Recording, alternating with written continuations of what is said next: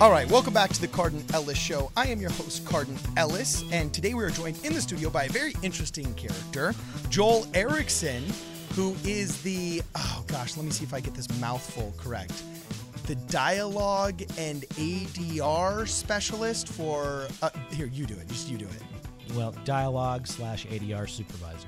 Okay, cool. In a nutshell, if you've ever gone to see a Michael Bay film, and there's a bunch of yelling and screaming before the explosions and before the Hummer barrels through the brick wall and then blows up the dam, which releases the river, which annihilates the continent, which starts the global thermonuclear war. Okay, before that happens, there's usually some talking involved, and This guy does all of the sound for that talking and supervises it all. And he's got some really cool tips for anybody that wants to get into sound in the industry. He's also going to tell us some pretty awesome stories about some crazy things, especially with iPhones, and how even though these films got $60 million budgets, how often he actually resorts to using iPhone footage and audio. It's actually pretty interesting stuff, and you got a pretty cool career here. So before I bury the lead here and take over the conversation, Joel, tell us a little bit about yourself and what you do and why you're so cool. Okay. So I got into doing sound for film about 10 years ago, a little over 10 years ago. So I was kind of later in life, actually. I was about 28, and most people in the industry probably start out a lot younger than I if you're a model, you'd be washed up, dude. Yeah, I mean, totally. you're a menace to society at that point. You know? Yeah. So I moved out to California. I grew up in a small, farm town in Idaho, and went to film school, and then decided, that this is what I wanted to do. So I'm just going to make the leap. Moved out here with my family and Wait, is that why you had horses in your one YouTube video? Yeah. Those were your family's horses? No, they're the neighbor's horses, but okay, total aside right here. He has got a YouTube channel, and we're going to talk about this a little bit later. It's called Gnarly Mode, is that correct? Gnarly Mode, yep. Yeah, and he's got these hilarious lightsaber videos in which there's horses and lightsabers jousting. I need not say more. You just got to go check it out. We'll talk about that later on in the hour. But okay, so those are like legit. Yeah, I mean, you look like you knew what you were doing on those horses. So you're like a legit farm boy. Actually, that is a testament to our filmmaking, because those were stuntmen. It wasn't even me. Oh, really? Yeah. Oh, wow. That's super cool. So what, they were just neighbors? Yeah, just our neighbors. And our neighbor actually played both sides of that jousting duel. He was both people. It was the same person. Oh, wow. Okay, so I'm sorry. Continue with what you were saying. You got into it late. You're from a farming community in Idaho.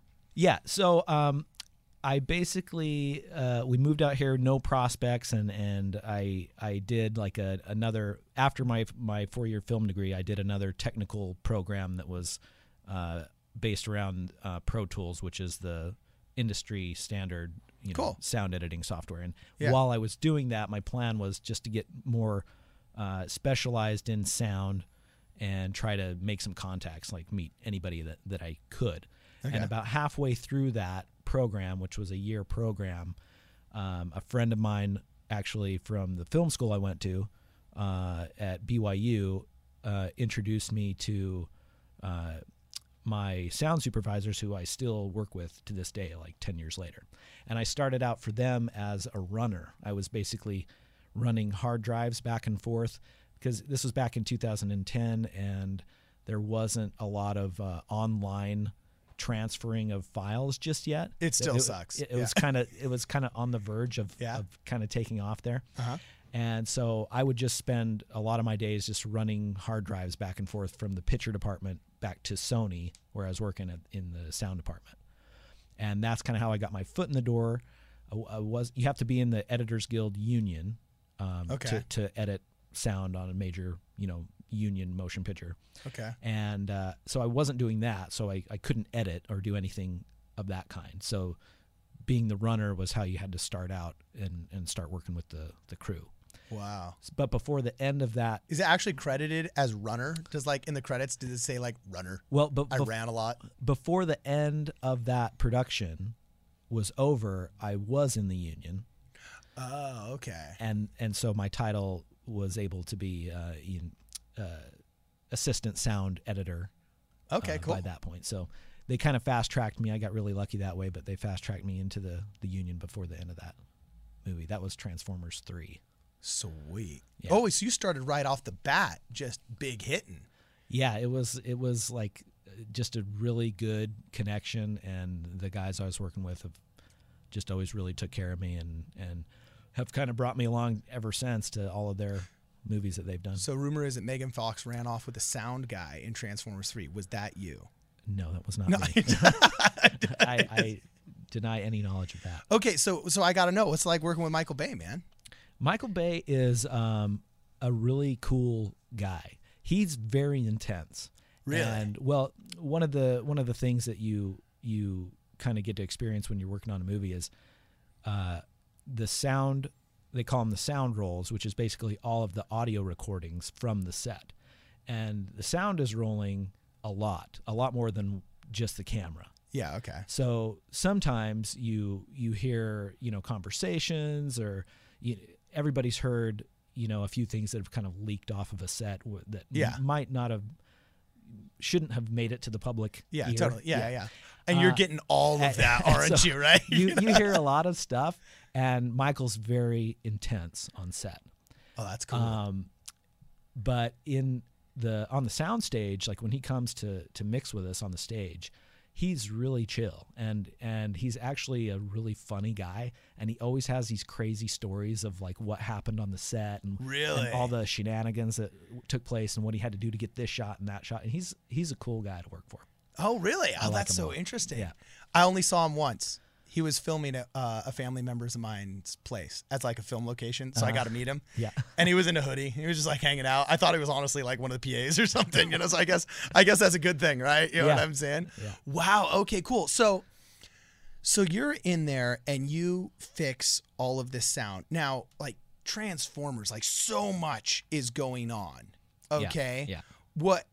I had another friend who did sound in films. And I know sound is so important because they say 60% of the movie-going experience is sound. Okay? Oh, they say 60% now. Why, was it less or more before? Well, it used to be 50, but the 60% sounds good. Oh, yeah.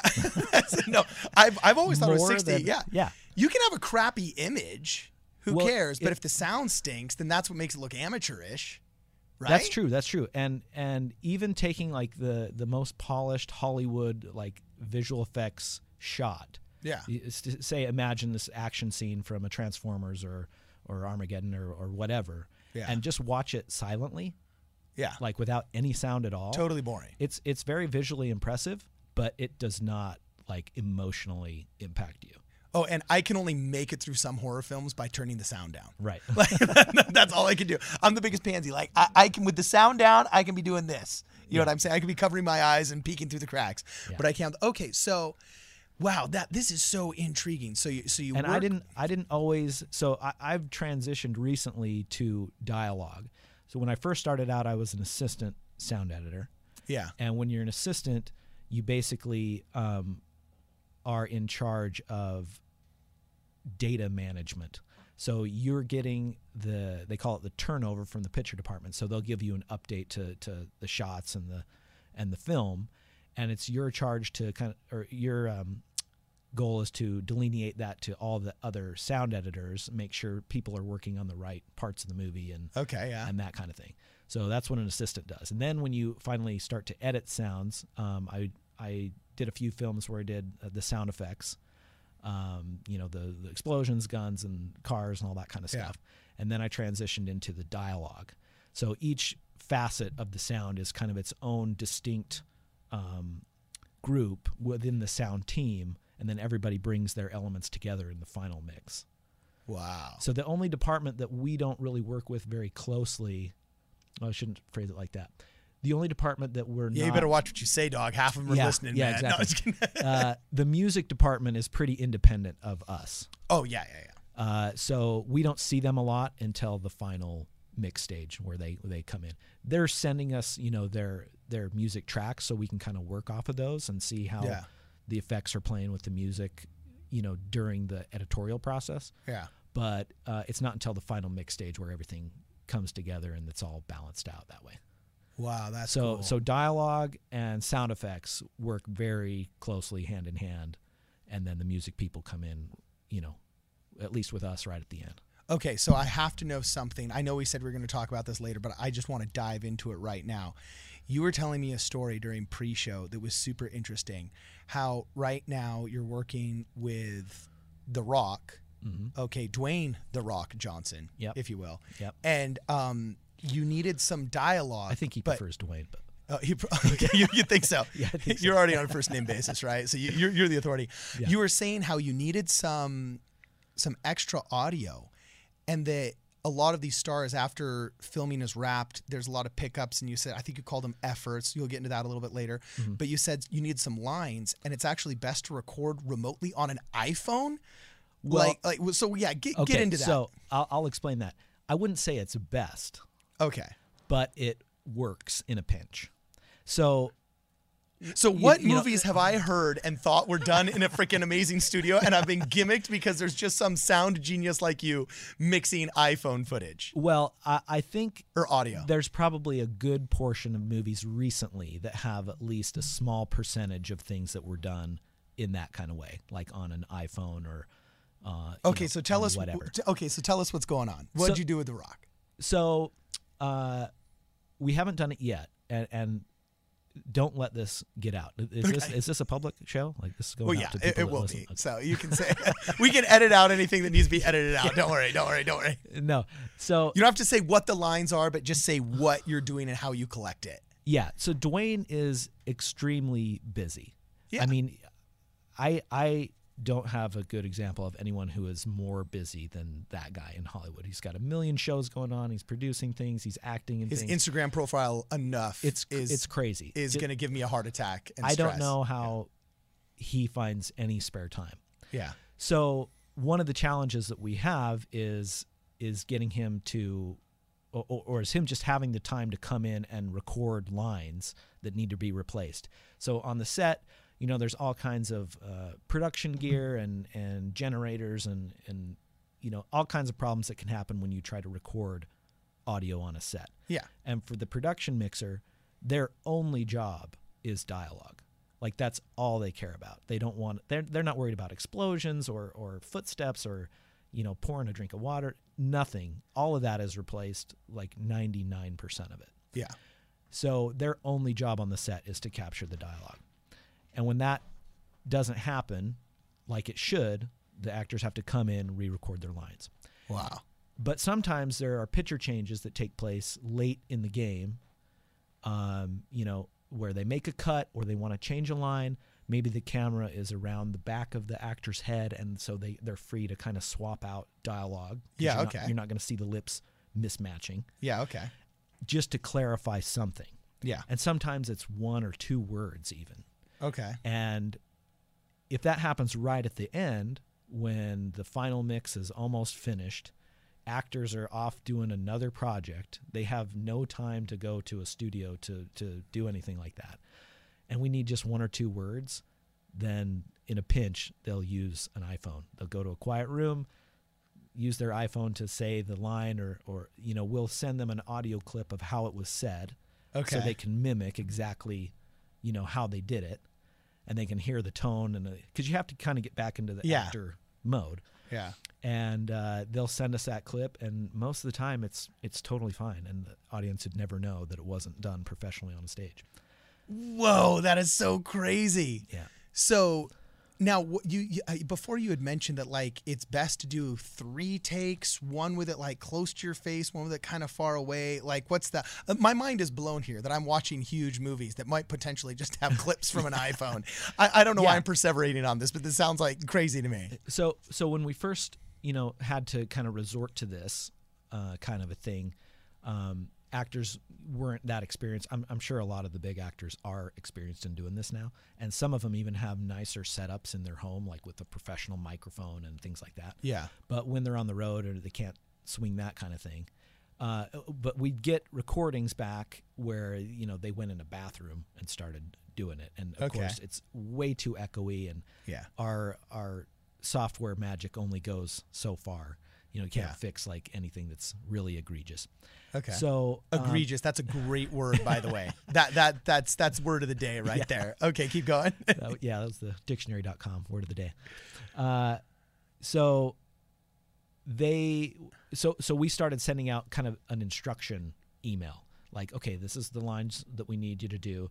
This is how we want you to do it. Make sure you go in a room that, go in a coat closet, or go in a room that has carpet, lots of stuff on the walls. Don't go in a hardwood floor kitchen or anything like that. Okay. Make sure your refrigerator's unplugged, no air conditioning on. Yeah. All that kind of stuff to think about. And one of the other tips is that they record the audio in 3 different distances from their face. So they'll hold the phone as far away as they can get it, then kind of halfway in, and then really close, and do 3 different takes of the same line.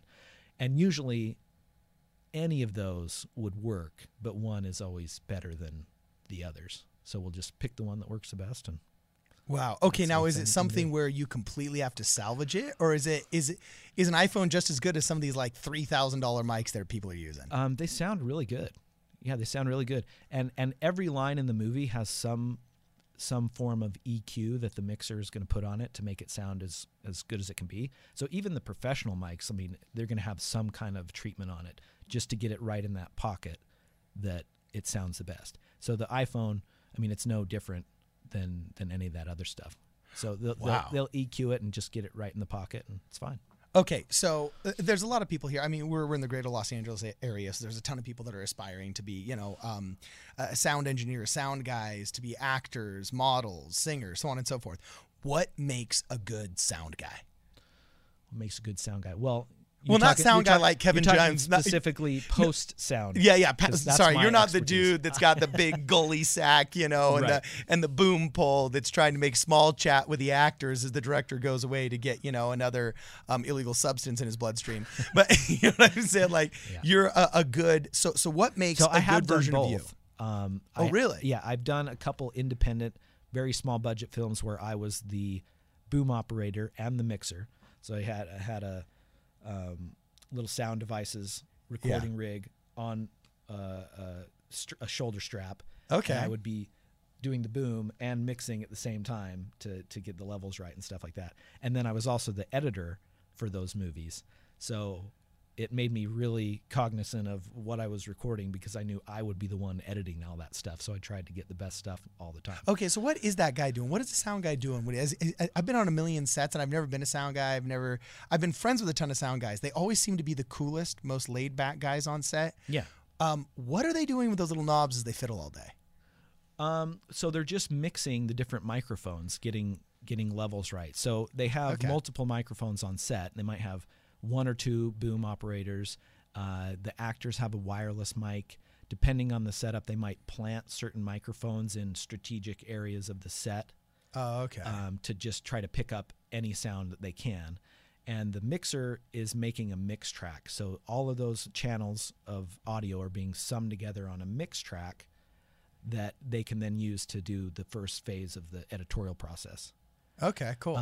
But we're able to, as editors, pick any one of those individual microphones or channels and use just that channel. So we don't want to use the mix track in the final movie, because you got a lot of audio coming together that you don't need. So all of the noise floors from those different channels of audio, all of the hiss, all of the static, all that stuff is being summed together.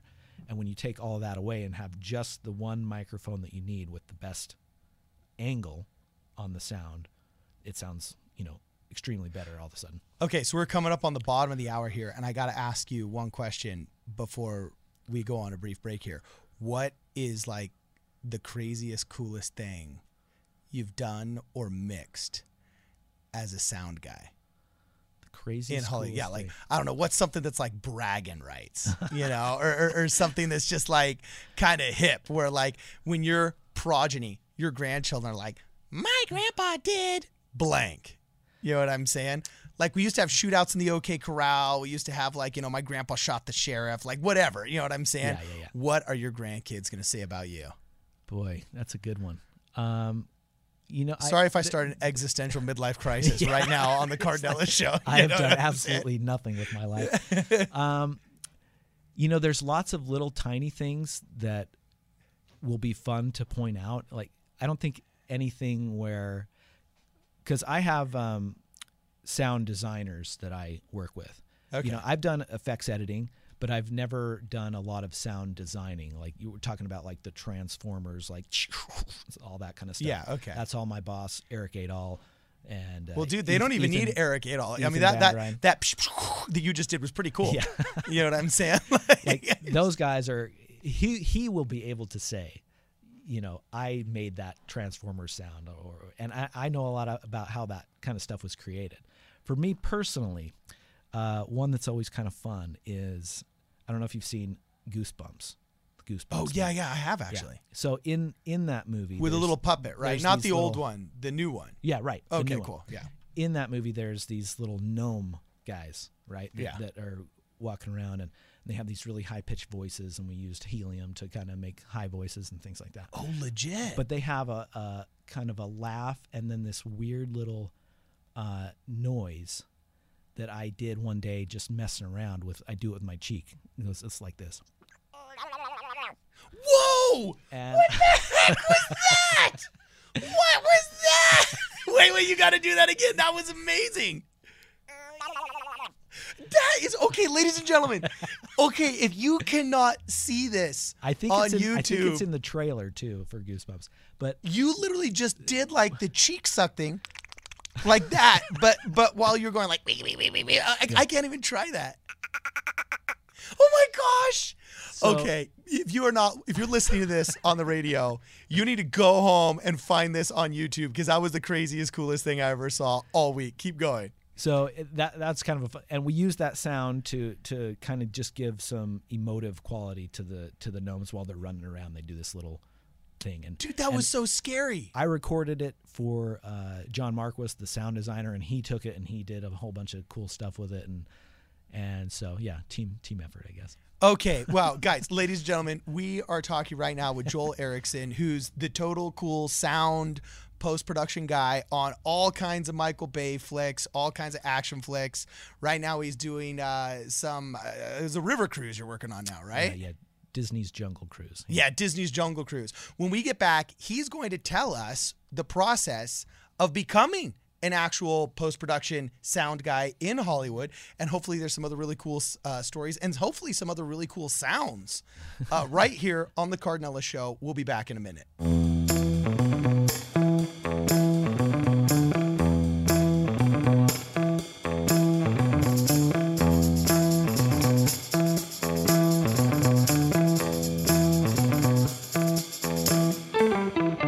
Welcome back to the Cardon Ellis Show. I'm your host, Cardon Ellis, and today we are joined in the studio once again with Joel Erickson. We just had a really interesting talk. He is the sound guy in post-production that handles a lot of the dialogue in the ADR for Michael Bay movies. Yep. But it's not just Michael Bay you work for. Right now you're doing Disney Cruise. What's it called? Yeah, it's Jungle Cruise, Disney's Jungle Cruise, based on the Disneyland ride. Yes, that's right, based on the Disneyland ride. And you've done all kinds of other... Which is a really fun movie. It's good. It's good? Yeah. All right, sweet. So that's actually good to hear, because sometimes, sometimes the trailer's better than the movie, so on and so forth. But your opinion is it's good. That's good to hear. What else have you done? Like, just brag it up for a second, so when you give us your advice later, we know it's coming from a position of authority, right? Yeah, I've done, let's see. I've done every Michael Bay movie since Transformers 3. Oh, okay. What are we on, like Transformers 17 now, or what are we on? I've kind of lost count. We've had Transformers 5 and Bumblebee, although that was Travis Knight who directed that one. Okay. Need for Speed, Argo. Rock so on. We've done a couple movies with Ben Affleck and Ninja Turtles 2 and that kind of stuff. Oh, sweet. Yeah. Well, that's fun. Well, you don't work. You just have fun. Yeah. You know what I'm saying? All right. So you are the sound guy, and you specialize in dialogue. In the last block, we had a really interesting conversation where you told us, A, how it's done. B, you did that really crazy, weird sound that the gnomes have that I'm still recovering from, But we also talked a little bit about your YouTube channel and how some of our listeners can actually become a version of you. This is a city, Los Angeles is a city loaded with aspiring filmmakers or aspiring sound guys, actors, models, editors, special effects dudes, so on and so forth. So first, why don't you talk to us a little bit about how you got to where you are and what kind of advice you would give to the 10-year younger version of you who wants to be you? There's somebody out there listening to this right now saying, dude, I'd love to be in my living room, make a weird sound with my cheek, and then have it be on the freaking, the R.L. Stine Goosebumps movie and so on and so forth. So what was your story in getting there, and how would you advise the younger version of you that wants to be a sound guy? Yeah. So I think the most important thing, it's kind of cliche, but it's true. It's connections. It's contacts, people that you know, that can get you, an interview. Okay. The school thing is not as big a deal. Like, at least where I work, So the parents out there are freaking out because you're telling people to sleep their way to the top and not go to school. Yeah, all right. Okay. Exactly. Thank you. All heard here on the Cardon Ellis show. Right. No, I'm just kidding. Keep going. Like, the guys I work with could care less about where I went to school. They just want to know that I know what I'm doing. They want to know that I know the software, I know the hardware. And what's the proving ground for that? Like how do you showcase that I actually do know what I'm doing? Well, it's partly fake it till you make it. Okay. So when I was hired to be the kind of runner / intern, on Transformers 3, I went in and gave him my resume and interviewed with the then assistant editor of the production to see if I'd be a good fit or could be of help. Okay. And they had some new computers there. They had some new sound editing stations there. And I just kind of like volunteered. This wasn't a requirement to get the job by any means, but I just kind of volunteered to like set them up. And so I set them up and installed like some HDX cards, which is some sound editing gear, and just kind of showed them that I was on top of things. I could be a go-getter and just kind of be handy that way. And I think that's what got me the job initially. Wow. So, and some of the stuff that I was setting up, I'd never done before. Oh, really? I just read in the instructions as I was doing it that's how you needed to do it. And so, well, that's interesting. I'm curious. So even we've all heard the fake it till you make it, but how do you get even to a position where you're capable of faking it? Like, how does the farm boy from Idaho, for those of you that haven't listened to our first block, I mean, you got to check it out online. Joel is actually from a farm in Idaho. And he's got this like lightsaber YouTube video with 20 million views in which like these horses are charging and jousting with lightsabers. It's freaking hilarious and it's funny. The sound was horrible on that one, by the way. You might want to go back and redo that. But no, I'm just kidding. Yeah, now that you're a professional guy, you're probably looking back at your old YouTube content going, oh my gosh, what am I doing? Yeah. But how do you go from... It actually wasn't that old. Oh, sorry about that. No, I'm just kidding. But how do you get to a point where you're sitting there in Idaho and you're like, I want to be a Hollywood sound and special effects guy, to all of a sudden being the dude that's done the past 7 Michael Bay films? How did you bridge that gap from just having the dream and sitting on the alfalfa? Okay, I know I'm totally like glamorizing this wrong, but how do you get from being in that field in Idaho, a state known completely for potatoes, to being the dude in California, in Hollywood, that's making Michael Bay's movies? Well, first of all, I probably wouldn't describe myself as the dude. No. Like I'm on the team, but there's a couple other guys on the team I would say are the dudes. Okay. I just ride coattails is really all I do. But hey, it's riding. Is that your advice? Just ride coattails. Just ride coattails. Find someone really successful and just latch on. There's no like golden ticket that you're going to get. I think a lot of it is chance, but the more that you put yourself in the position and put yourself out there, the more chances you're going to get. So the way I met the supervisors I work for now was I had a buddy from film school that I graduated with who had been a food runner. And had just gotten meals for the crew, like for the sound crew. And a sound crew on that kind of movie is, 15, 16 people about with everybody.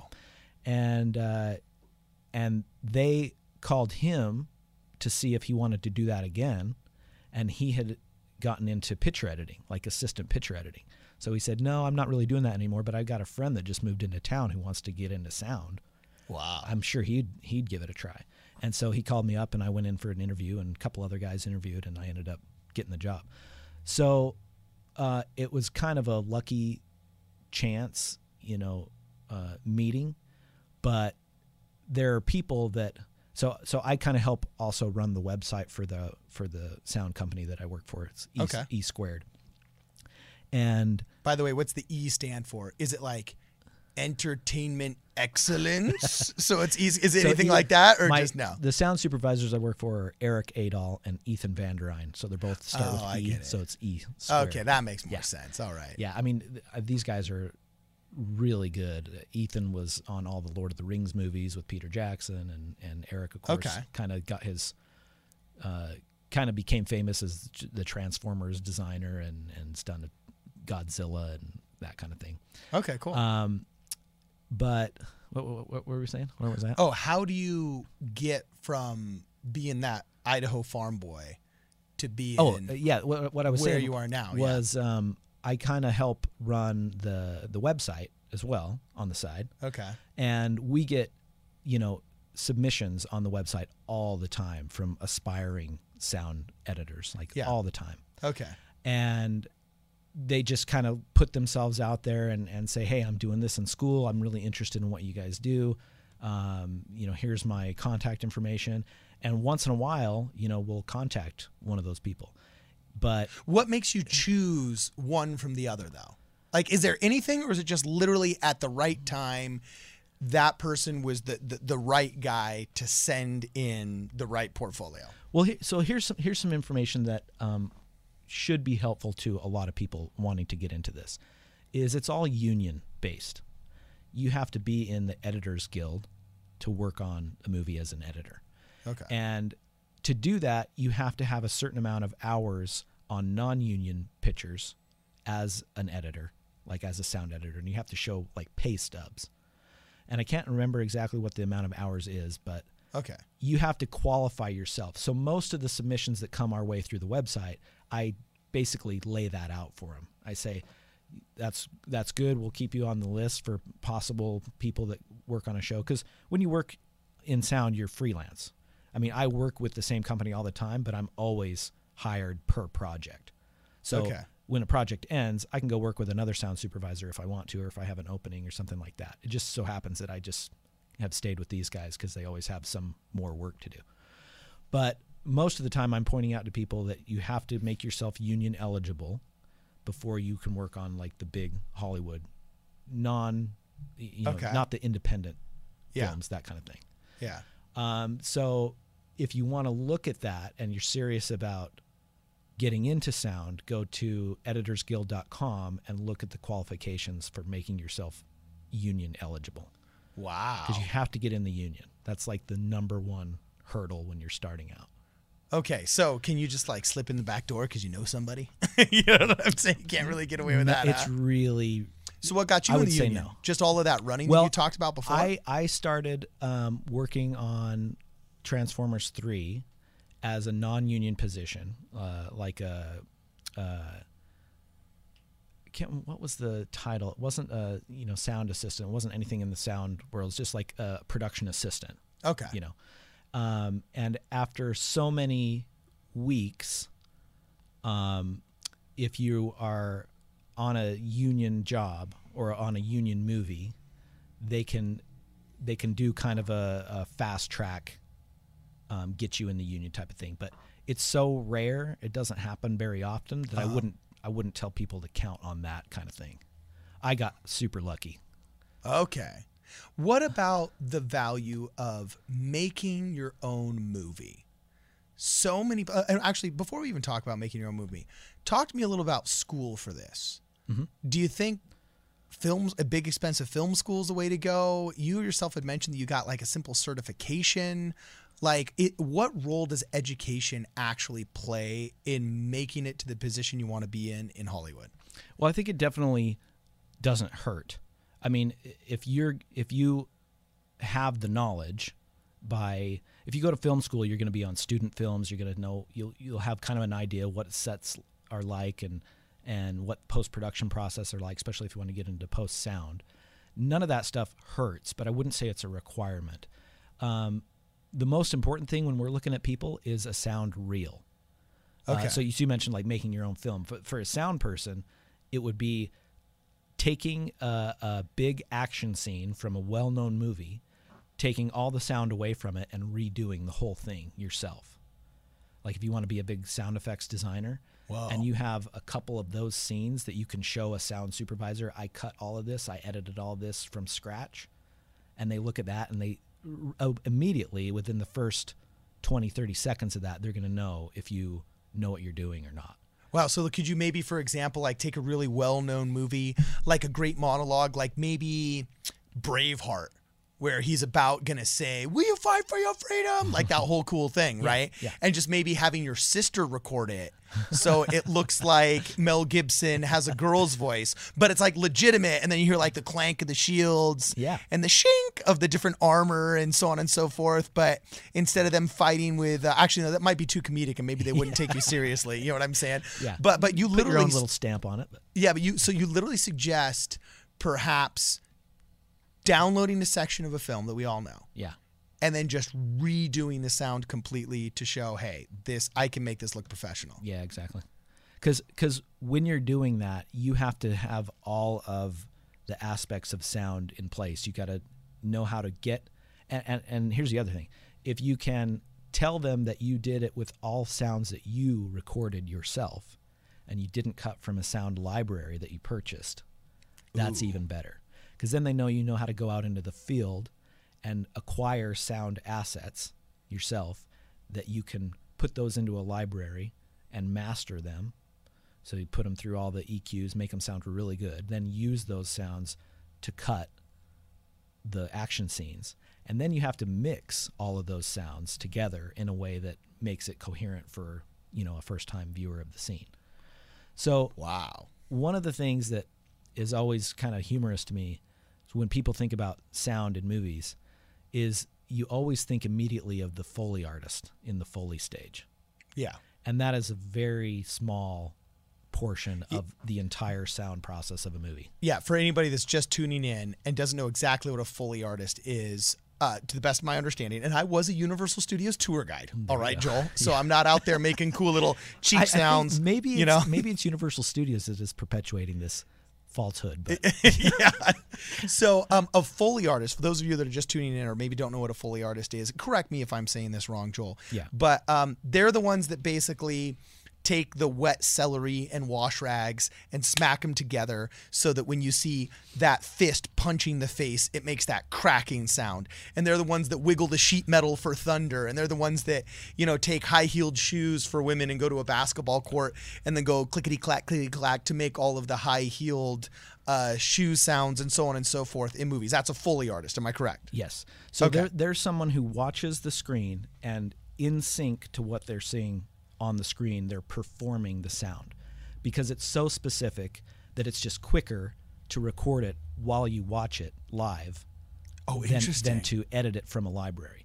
So an editor, any editor worth his salt, could easily edit footsteps going down a sidewalk or going up the stairs. We have them. We have a million of them in the sound libraries. We could cut each and every single one, but that takes time. So it's easier for a Foley artist just to watch it on the screen and perform the sound. So he's like those guys. Perfect. They'll get it like 90% there. Yeah. But then the editors will take the sounds that they've recorded and tighten them up and get them just perfect right on the picture. So he's like that guy that you see at the mall or at Hollywood and Vine with the cymbal here, the drum connected to the left foot, the piccolo connected to the right foot. You know what I'm saying? And he's walking around banging his drums and making the beat while he's also playing on the little electric guitar. And wow, that's I didn't realize that they did it live. Yeah. The sound editors, the guys in charge of all the sound effects in the film, they do the backgrounds, birds chirping or wind gusting, and they do the guns and they do the cars. Like you can't do guns on a Foley stage. You can't do cars on a Foley stage. You can't take a car out on a track and and do. You could do it in your 360s. driveway. No, You I'm just could. kidding. I am not responsible for any damage to anybody's driveways. But the reason people see Foley artists so often in behind the scenes or in media stories about doing sound is because it's really the only thing you can film. Like you take a news take a news crew out to a sound studio. You say, well, we want some footage, some B-roll of you guys doing sound.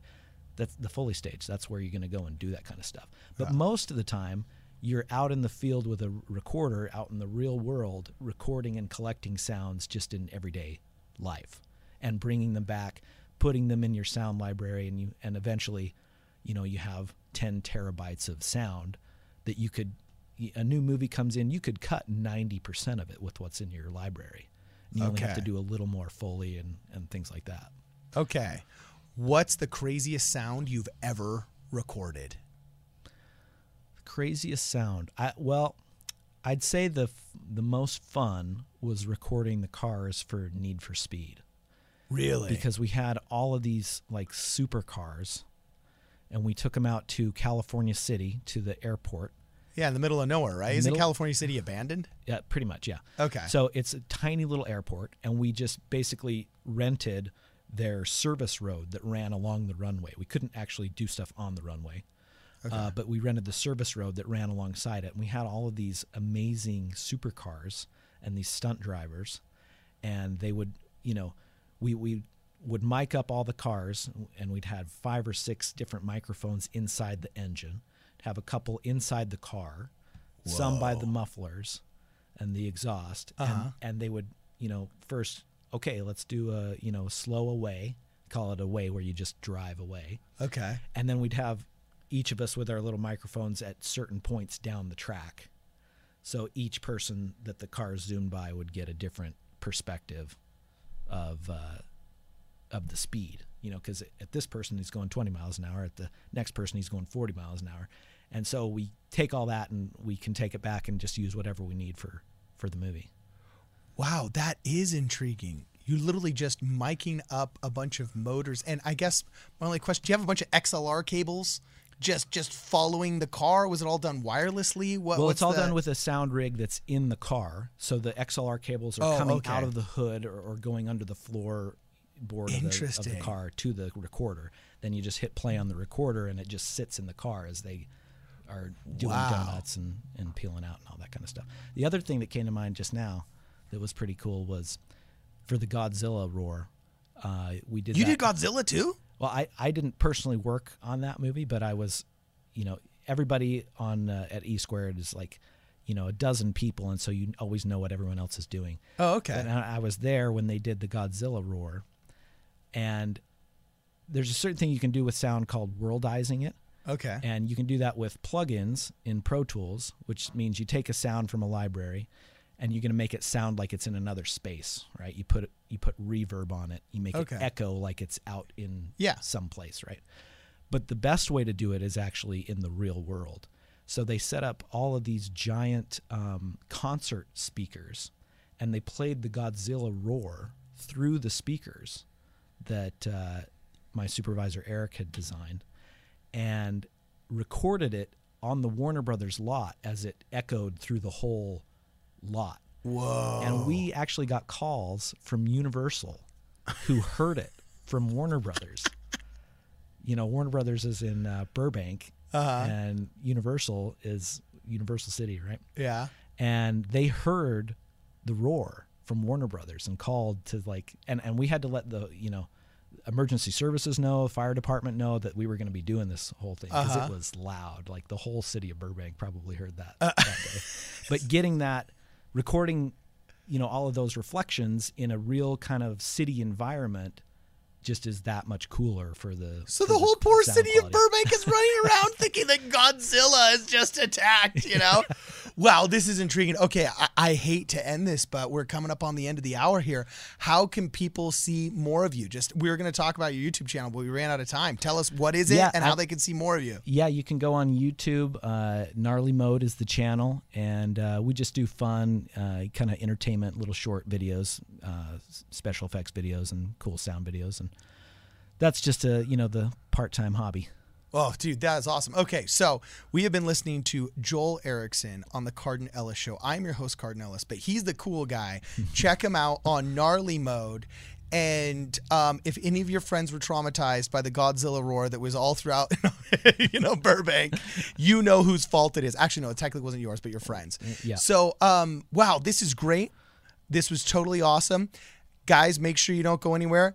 Be here same time, same place next week. This is the Cardon Ellis Show. See you next week.